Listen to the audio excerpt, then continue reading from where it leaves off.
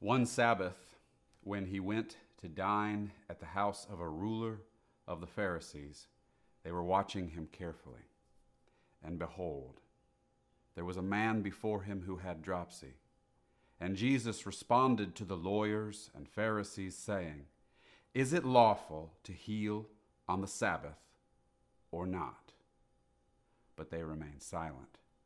And then he took him and healed him and sent him away. And he said to them, "Which of you, having a son or an ox that has fallen into a well on a Sabbath day, will not immediately pull him out?" And they could not reply to these things. The Gospel of Luke, chapter 14.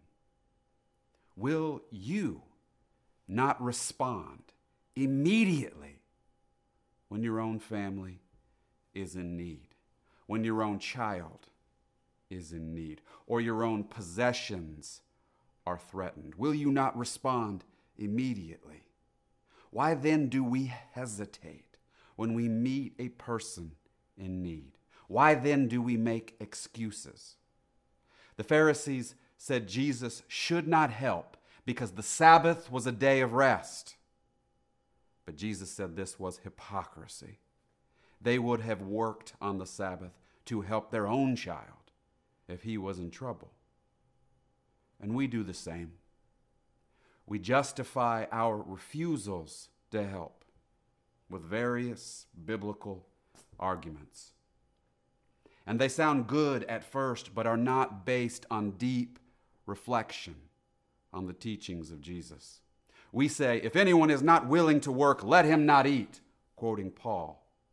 And then we use it as an excuse to not help a man who is suffering right there in front of us. We say he needs spiritual help, not physical help. And he certainly does need the gospel, but he also may need a handout. We say, "I don't have time to help because I am doing this other good Christian work." Never let Christian service keep you from helping the poor. We say this man needs development, not relief. But is this sometimes an excuse to not help him until he has jumped through the hoops that we have set for him? We assume someone who is needy is inferior, and we want to advise him, and we want to give him our wisdom. But this is often an arrogant assumption. The needy are often much holier than us. One last question.